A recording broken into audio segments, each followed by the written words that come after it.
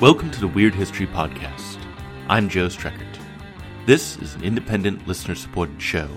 To support it, go to weirdhistorypodcast.com. Before we begin the show today, I have a quick addendum. So, in last week's episode, I referred to the Aryans as an imaginary people. And that's only kind of accurate. It's only mostly accurate. I got a note from a longtime listener and a history teacher in San Francisco, and he pointed out to me that the term Aryan does have some legitimate, albeit dated, historical use. It didn't just come out of nowhere. It is a name that can be accurately, albeit datedly, applied to a linguistic group in what is now northern India, and these people existed some 3,000 years ago. So they were real. Though nowadays the term Indo-Iranian is more common, in part because the term Aryan is so incredibly loaded.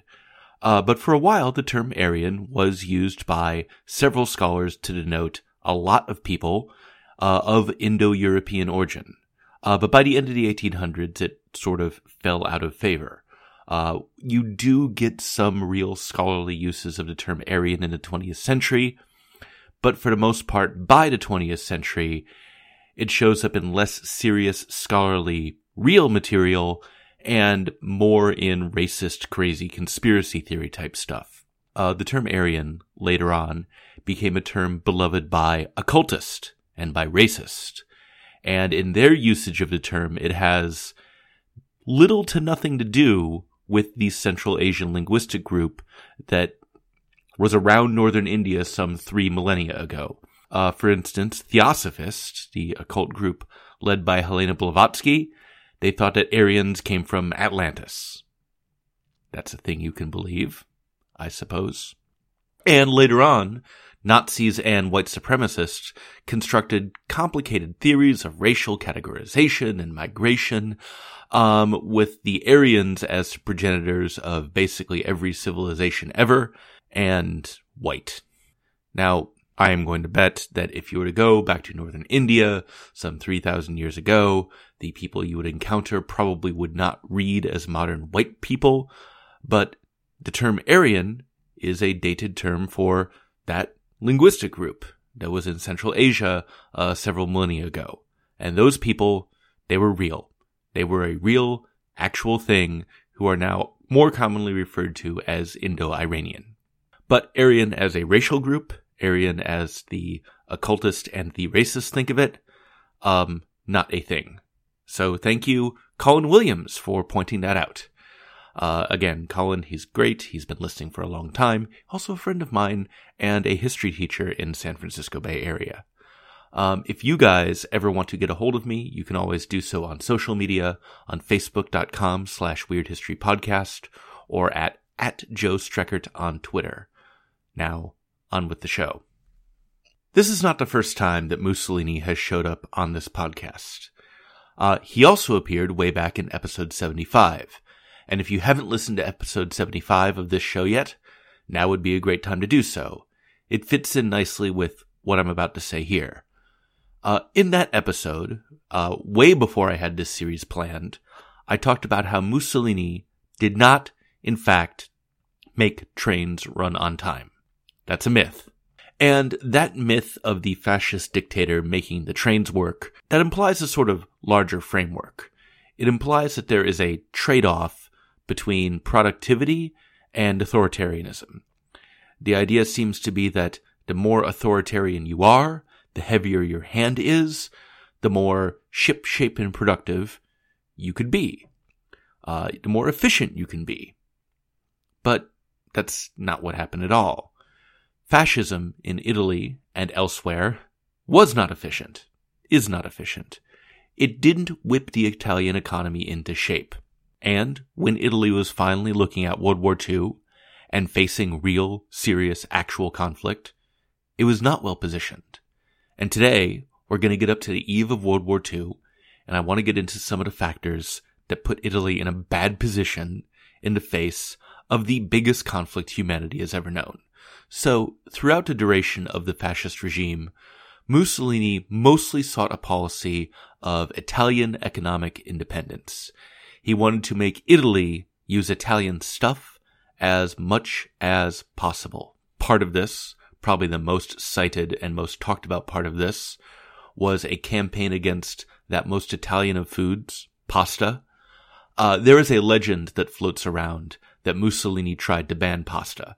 That's not exactly true.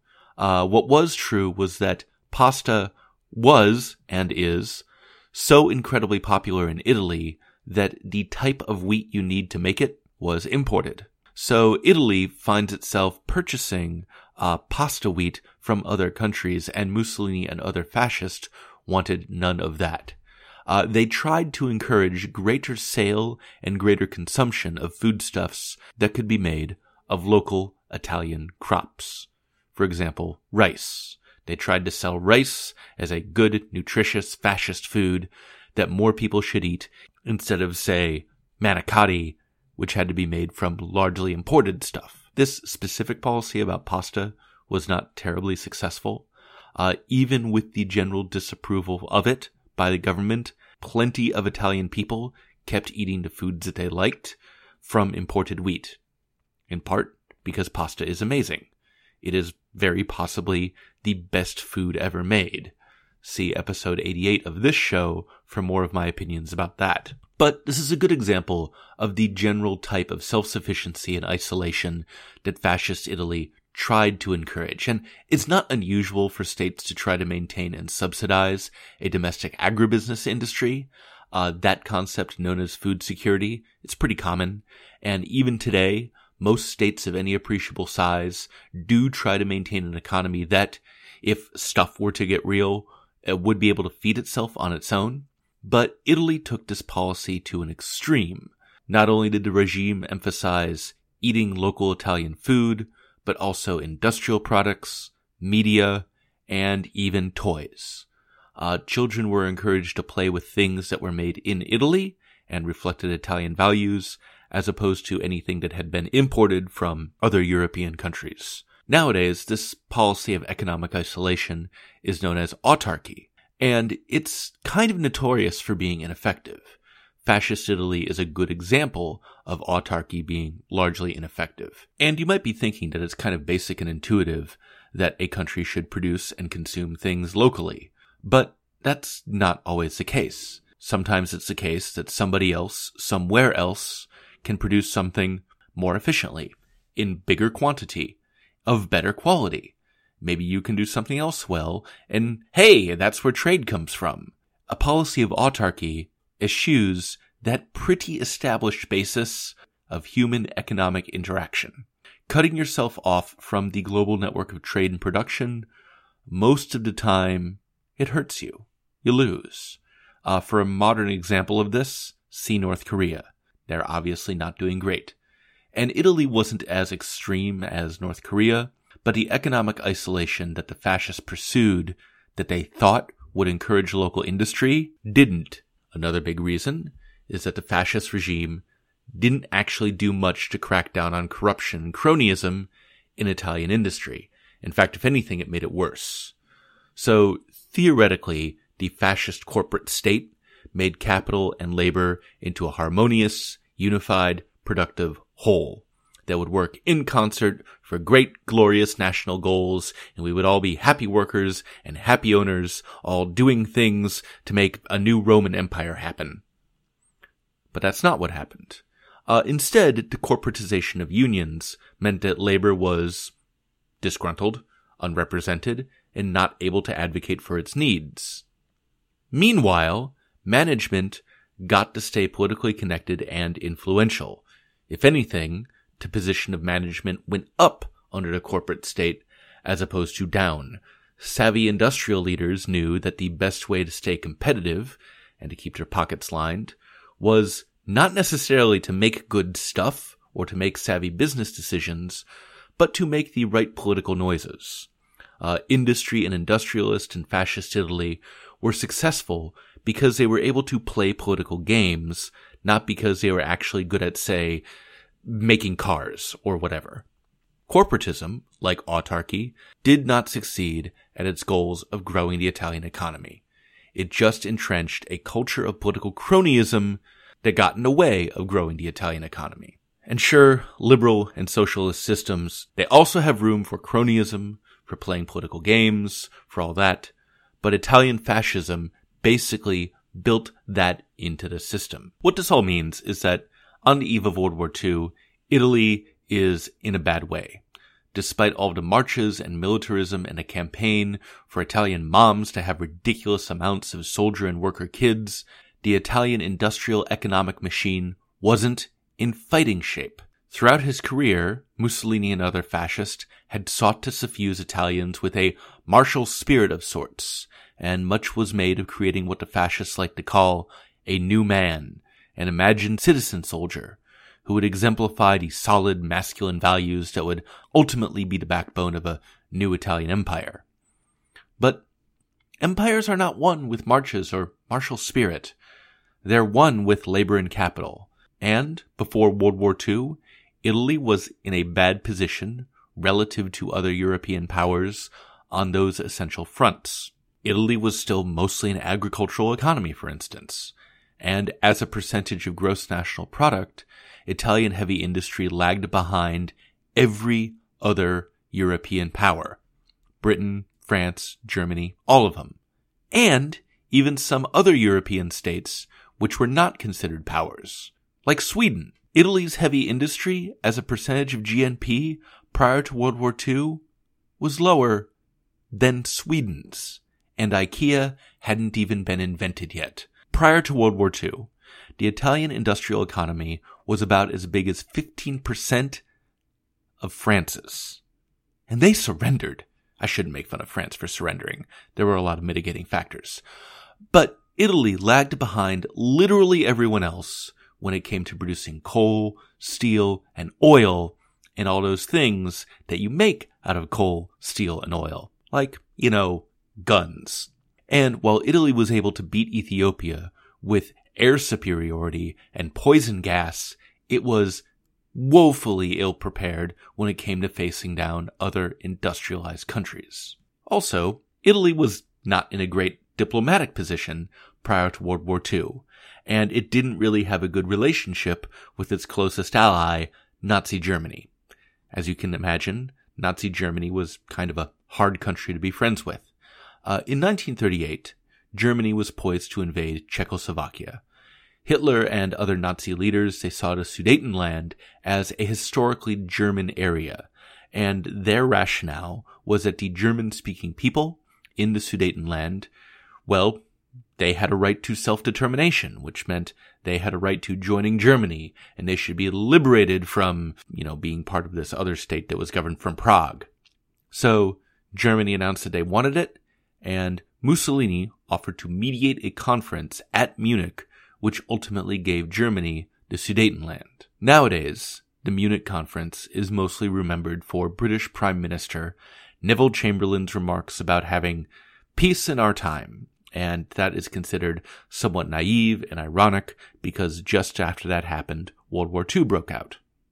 But hindsight is 20/20 and all that. I want to emphasize here that the Munich conference was not just a bunch of dudes sitting down at a table and saying, "Okay, Hitler, you can have the Sudetenland." That's not what happened. This was a tense, high-stakes conference where Britain and France were doing their damnedest to prevent Hitler from starting a war. And Hitler really, really, really wanted to start a war. He literally screamed at the conference about how the Czechs must be destroyed and how he would kill every single one of them. And at this conference, where Hitler wants war and is screaming his head off and wants to kill lots of Czech people, Mussolini turned out to be the guy who was able to talk him down and get him to agree to a deal where Germany would get the Sudetenland and, in return, not invade Czechoslovakia. In September of 1938, the parties struck a deal. Britain and France breathed a sigh of relief, Germany got slightly bigger, and Mussolini, he walked out of the conference looking like a hero. He was the guy who was able to act as an honest broker, as a middleman, and actually get Hitler to use his inside voice and solve problems with words rather than explosions. This bolstered Mussolini's reputation abroad, and a good deal of foreign elites thought that he would be the one to keep a leash on Hitler. Hitler was obviously a warlike crazy person, but maybe the slightly less crazy Mussolini could be the adult in the room and keep Hitler from blowing up the world. Shortly after that, Hitler started blowing up the world. In March of 1938, a few months after the Munich conference, Hitler invaded Czechoslovakia anyway. It turned out that he actually was serious when he was screaming at a diplomatic conference about how he wanted to kill all of the Czech people, and no agreement with Britain or France, brokered by his friend Mussolini, was going to stop him from doing that. And just like that, Mussolini's big diplomatic victory was gone.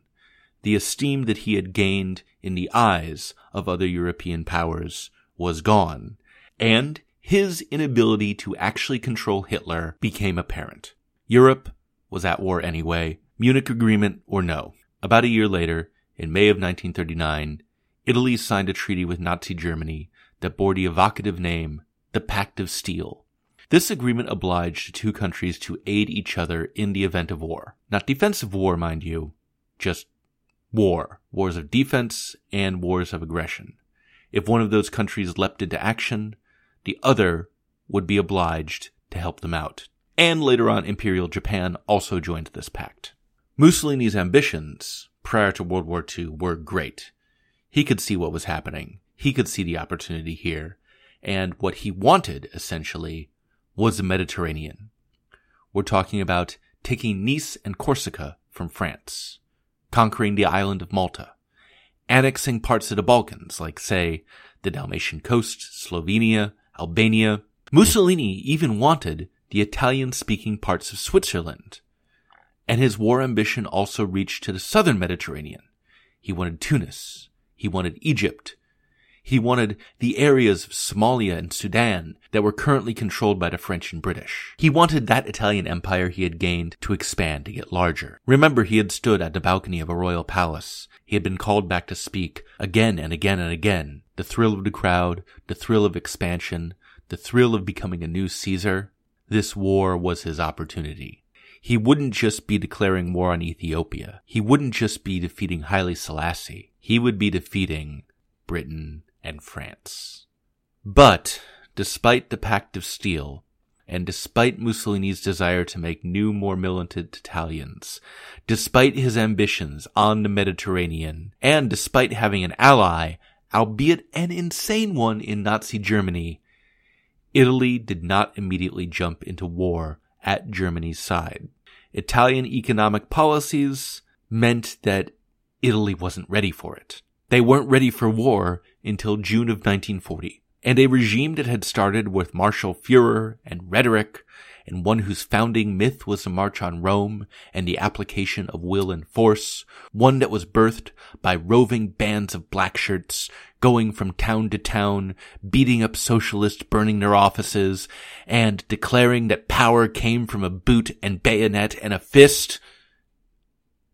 They were a latecomer to actual real conflict. They didn't have the means to show up. We are coming to the end. We have 2 more episodes in this series. Next week, Fascist Italy will lose a war, and Mussolini will lose his dictatorship. This podcast is totally ad-free. It exists because of you. Go to weirdhistorypodcast.com, sign up for a monthly donation. That would be amazing of you. And thank you, all of you, who do that already. I appreciate it immensely. Go on iTunes, give us a rating and review. If you do, that helps other people find the show. So give us some stars, give us some words. That will do something within iTunes' algorithm, and more people will find this thing that we're doing. Once again, I am on Facebook, facebook.com/weirdhistorypodcast, and on Twitter @JoeStreckert. Do get in contact with me if the spirit moves you. Thank you very much for listening. Talk to you next week. Bye.